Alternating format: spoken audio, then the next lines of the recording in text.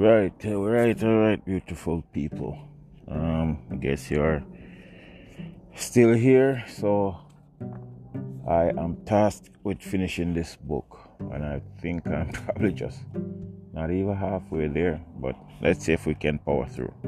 We're going to go on to chapter 6, A Wedding So Contrary, from the reading of the book, My Father, Son Johnson.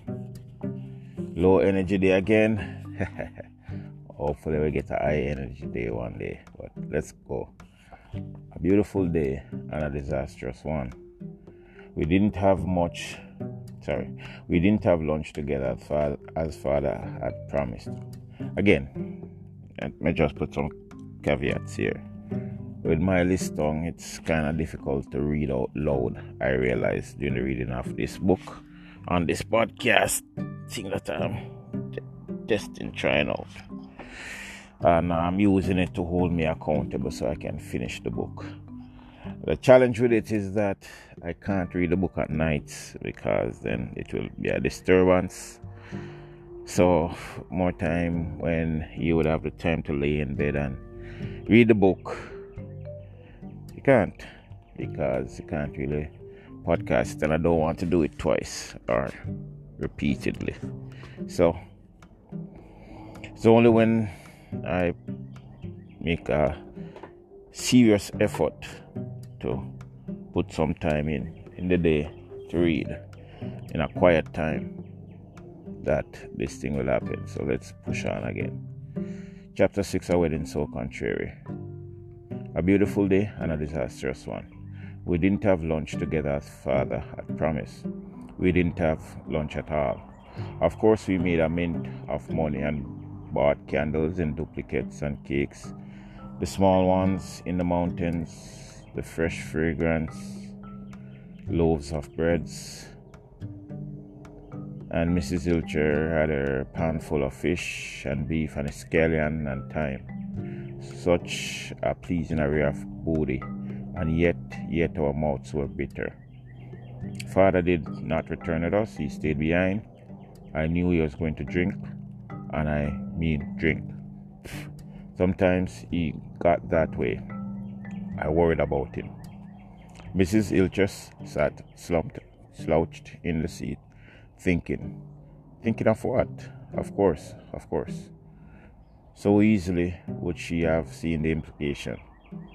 She was father's neighbor, his friend, and a widow to boot. By George, she was even more than these things. She had come to market with us, for us. Without intending to, she was being something more than a neighbor. To all outer eyes, she seemed to be shaping up to be something else. I didn't quite know about these things, but it was on her face, a sad woman. Donna Ray was unhappy for her mom.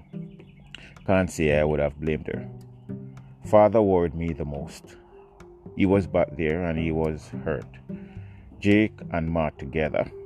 Jake and Ma being friends. Ma ignoring the fact that Jake had hurt father. Cripes. So then, with all this cruelty, Jake was accepted. What game was she playing, my God? Only to her father in a jealous fit, or was it more meaningful?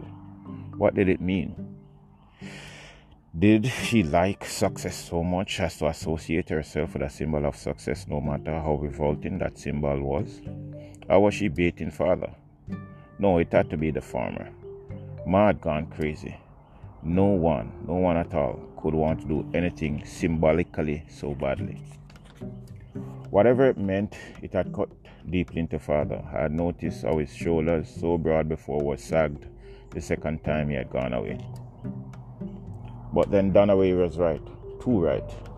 Here we were, all of us, down here acting almost like a family. Father and Mrs. Ilcher and me and Dunaway, so chummy. So if nothing was wrong about us, why would something be wrong about Jake helping out Ma? Helping out? It wasn't helping out one way or the other. It was wrong. Wrong in every way. Father and Mrs. Ilcher, so what? I didn't think anything had even as much entered his head towards her. You know what I mean. With father, such a man, he had children. But if you were reasonable, you wouldn't even care to think about what he had to do to have them. He was Sonson Johnson.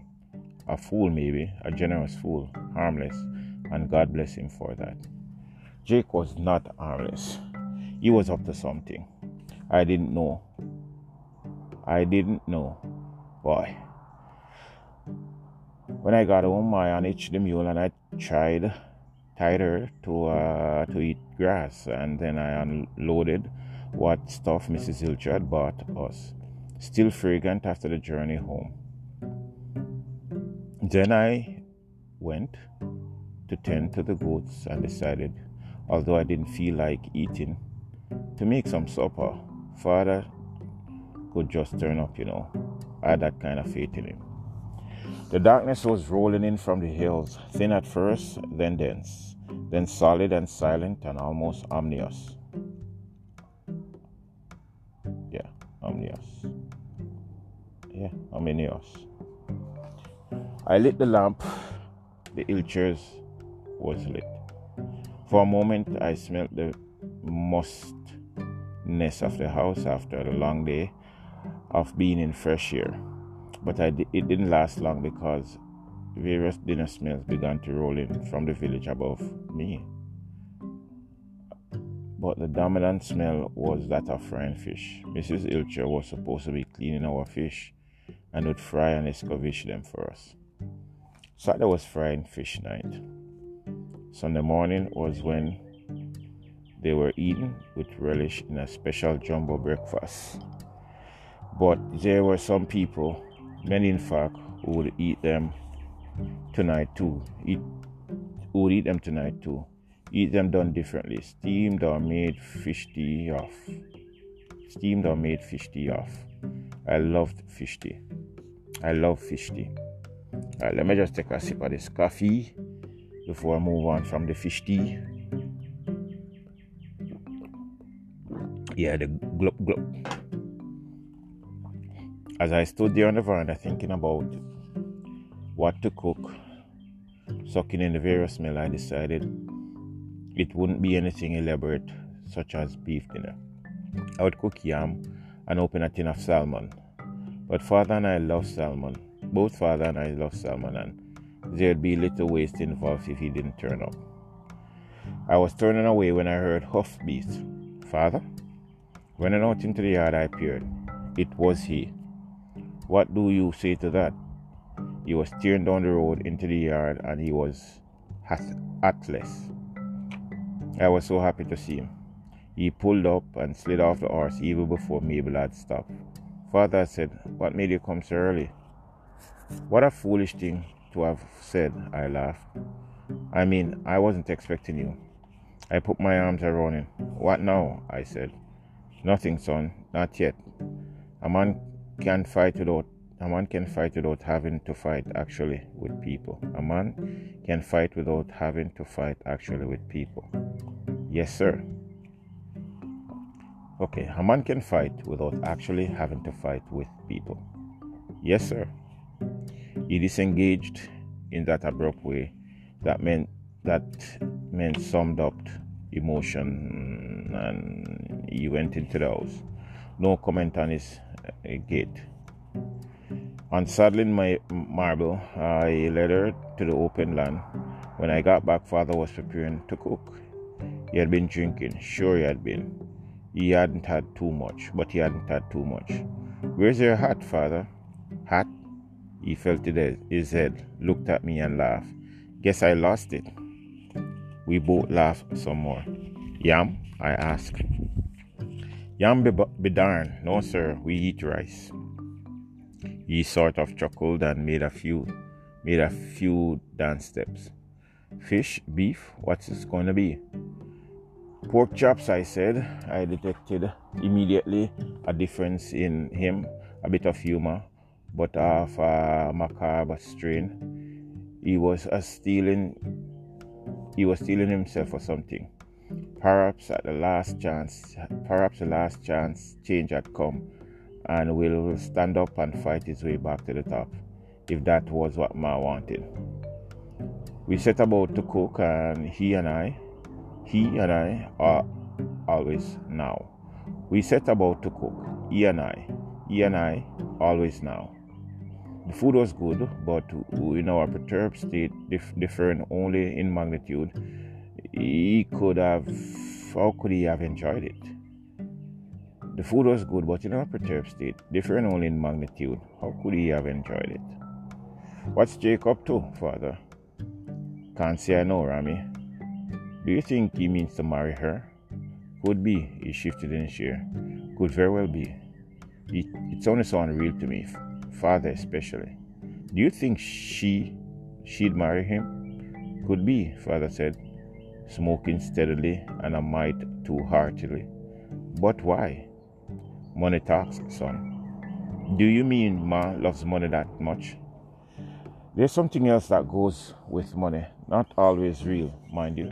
Respectability, pomp, upper crust status. Would you allow it? I asked after a long time. Allow it? I couldn't stop it, Rami, and wouldn't if I could, he added. We have been divorced, remember? Geez, was all I said. What else could I have said? You should go back, Rami, he said forcefully. Go back? Eventually you have to. You're there, Mother. I think she means to put up a fight. Not me. Never, I said. To live with. Never, Father. Never. About a month later, we had our answer. Alright, I'm gonna pause there.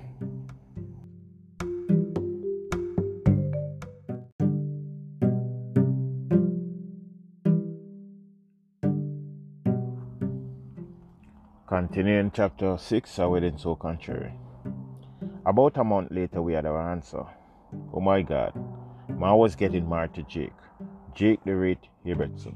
Jake the Rake Ibbotson. And the first thing that came to my mind was what Father had said, the thing about money and respectability. Or why would Ma do such a notorious thing? She had gone crazy with ambition and her external reaching for the top. And her eternal reaching for the top. And what an uproar in the village. I could hardly gather my nerves to go there anymore. Everybody was talking. The women criticized Jake, of course. They had lost a husband themselves, but the men spoke of him in Casanova terms.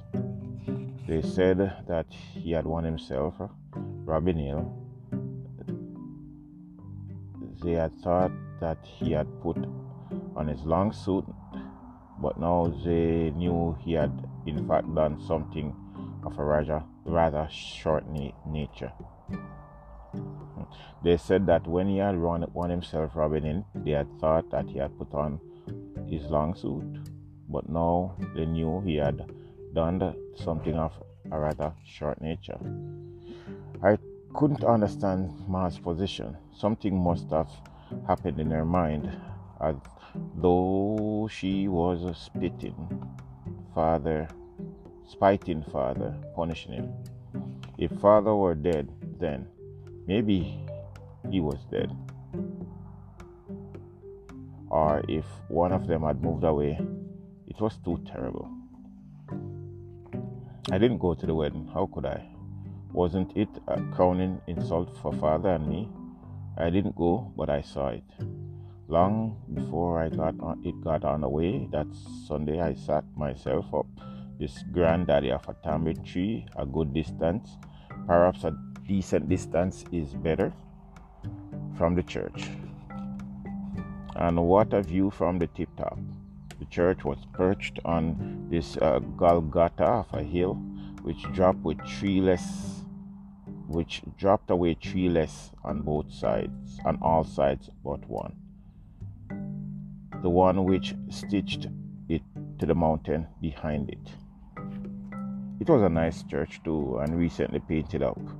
The rumor went with some of Jake's money, but whoever's,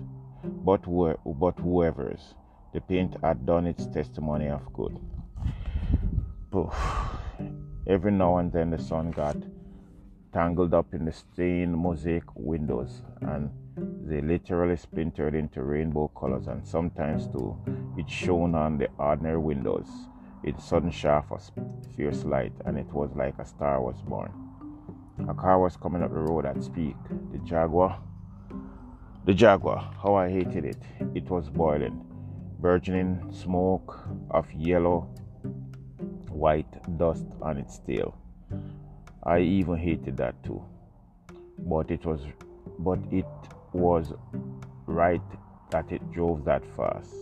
Jaguars are supposed to be driven fast. It treated the church hill with impunity, and I knew that Lorne Bakersfield was driving. Jake couldn't handle it that well. But even so, it made me wonder about Jake. He didn't appear to be the man who relished speed of this sort. But then, what did he care? He was a Jaguar himself, a man-eater too. Why shouldn't he affect dangerous ways?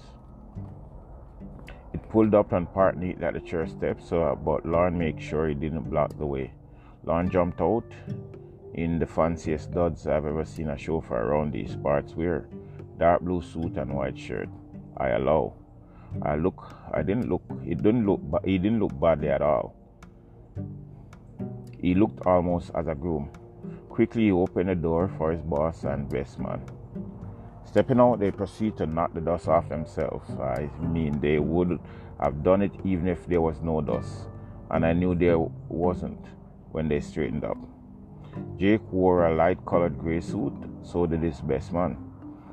As they hurried up the steps, they were met at the door by Reverend Ledbetter. He was suppliced and in shepherd-like fashion. He reached his hand out to Jake, the sun suddenly striking his bald head, and just as suddenly creating one of those stars it was intermittently creating on the windows.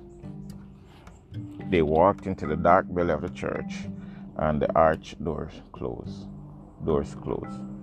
Guests were arriving too, in cars and on foot, and looking just as spick and span as Jake and his man looked.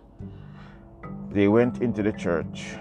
Uninvited people sneaked into the yard, standing around the edges. They didn't go into the church, couldn't, but they wouldn't miss a wedding which was so contrary. The other car was coming.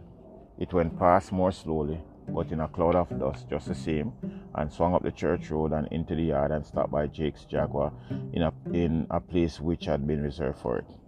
It was Ma and her bridesmaid, and a grey-haired man who by dint in his military gait would be grandfather, Ma's side. Maybe it was grandfather who had come to give Ma away for a second time. I felt too sick to think about it. I didn't want to know anything about it. I could distinguish her from the distance. I meant I could have, even without all the wedding trappings that she had to her. I could always distinguish her. Even in a crowd, I could. She was a statuesque woman with a slightly upturned and proud head, and she had come into the world with a positive walk which she had never relinquished but had gradually improved upon. By positive walk, I really mean some women affect a kind of mince walk which they claim is dainty, but Ma stepped as though she wanted to get where she was going, and yet it was dainty. I mean, you had to notice and admire it. You wanted to turn around whenever she went by and follow her for a while. She was a strong woman. So what was strong about a strong, healthy walk? So what was wrong about a strong, healthy walk? She and her bridesmaid wore short, and by short I mean knee-length pink dresses, and they both carried bouquets. Ma, the bigger one. Even from where I was, I knew Ma was pretty. She always was, but even from this distance, a certain beauty seemed to be hugging from her entire form. Pardon the digression, but there seems to me there is an invisible halo around some people. You don't see any light, for it isn't light. You don't see anything for that matter. But edging their bodies, you seem to recognize. Shall I call it Elan? Ma had it. Elan. Her bridesmaid didn't. No, all that Mrs. Fenimore, Clara Audrey, Penn Smith Fenimore had was a ridiculous long name. Clara Audrey Penn Smith Fenimore had was a ridiculously long name. That tight-fitting didn't edge her. She had no elan. From that distance, I couldn't smell Ma, but I could well imagine her fragrance, sweet and couscousy. It pained me that Jake Ibbotson was getting such a top-class woman. But as they say, he had the whole world in his hand. It was life. They walked abreast up the church steps, but when they got to the door, the bridesmaids asleep behind as grandfather, more major general than a major general, took Ma by the arm. They disappeared in the church, and those doors closed again. I heard the organ peal. I heard the chord, the tune, the infernal. To me at that time, Here Comes the Bride. I didn't strain my mind about the proceedings that were going on in there. I thought only a father. He was taking all this. It must be hard for him. I thought, had to be hard for him. This was unkindness cut off them all. First, Jake had won his land and his home, the prize Robin Hill, and now his wife. Well, ex-wife, so what? They both lived up there now. That too would be bitter. Jake must have had it figured out for a long time back, whittling down father year after year. I wondered if they had been rivals before marriage and Ma had retained a soft spot for Jake all this time. For it seemed more like an old flame being lit again rather than something new being ignited from scratch. But father must have been miserable. Gradually, since he had heard of the marriage, he had withdrawn inch by inch into himself. Seeing he was steeling himself for this day, but even so, my God, it was a bitter pill to swallow. Now the village tongues would wag. As they idolized Jake, they would slaughter father. I wondered how he was taking it. But Ma surprised me. She surprised me a lot. She couldn't have done it because Jake had money. Ma didn't like money that much. And she couldn't have done it out of pure love for Jake. Far from being endowed with handsome features or admirable qualities, he couldn't have made any meaningful impression on her. Then what had gone wrong? Was she just taking on a disastrous end? Was she just taking to the disastrous end a mistake that she had made? The doors opened. With this camera in hand and a bag with accessories slung from his shoulder, a photographer was the first to emerge. As he took up the advantageous position, it was Ma on Jake's arm who came out. A sight beautiful enough, but which in its contrariness pretty well blighted my eyes. The sun was just right then, glinting off everything grassy and metallic, and the photographer took aim. I couldn't hear the click. Running to a different position, he went down on one knee, aiming again. I still could not hear it. But I saw Jake's teeth in a proud lion's laugh. The space behind them full of people. So was the yard with a host of uninvited guests who had become bold enough as to invite themselves even closer. And the photographer was thorough. Was he through? The couple descended the steps, just about too supple for my liking.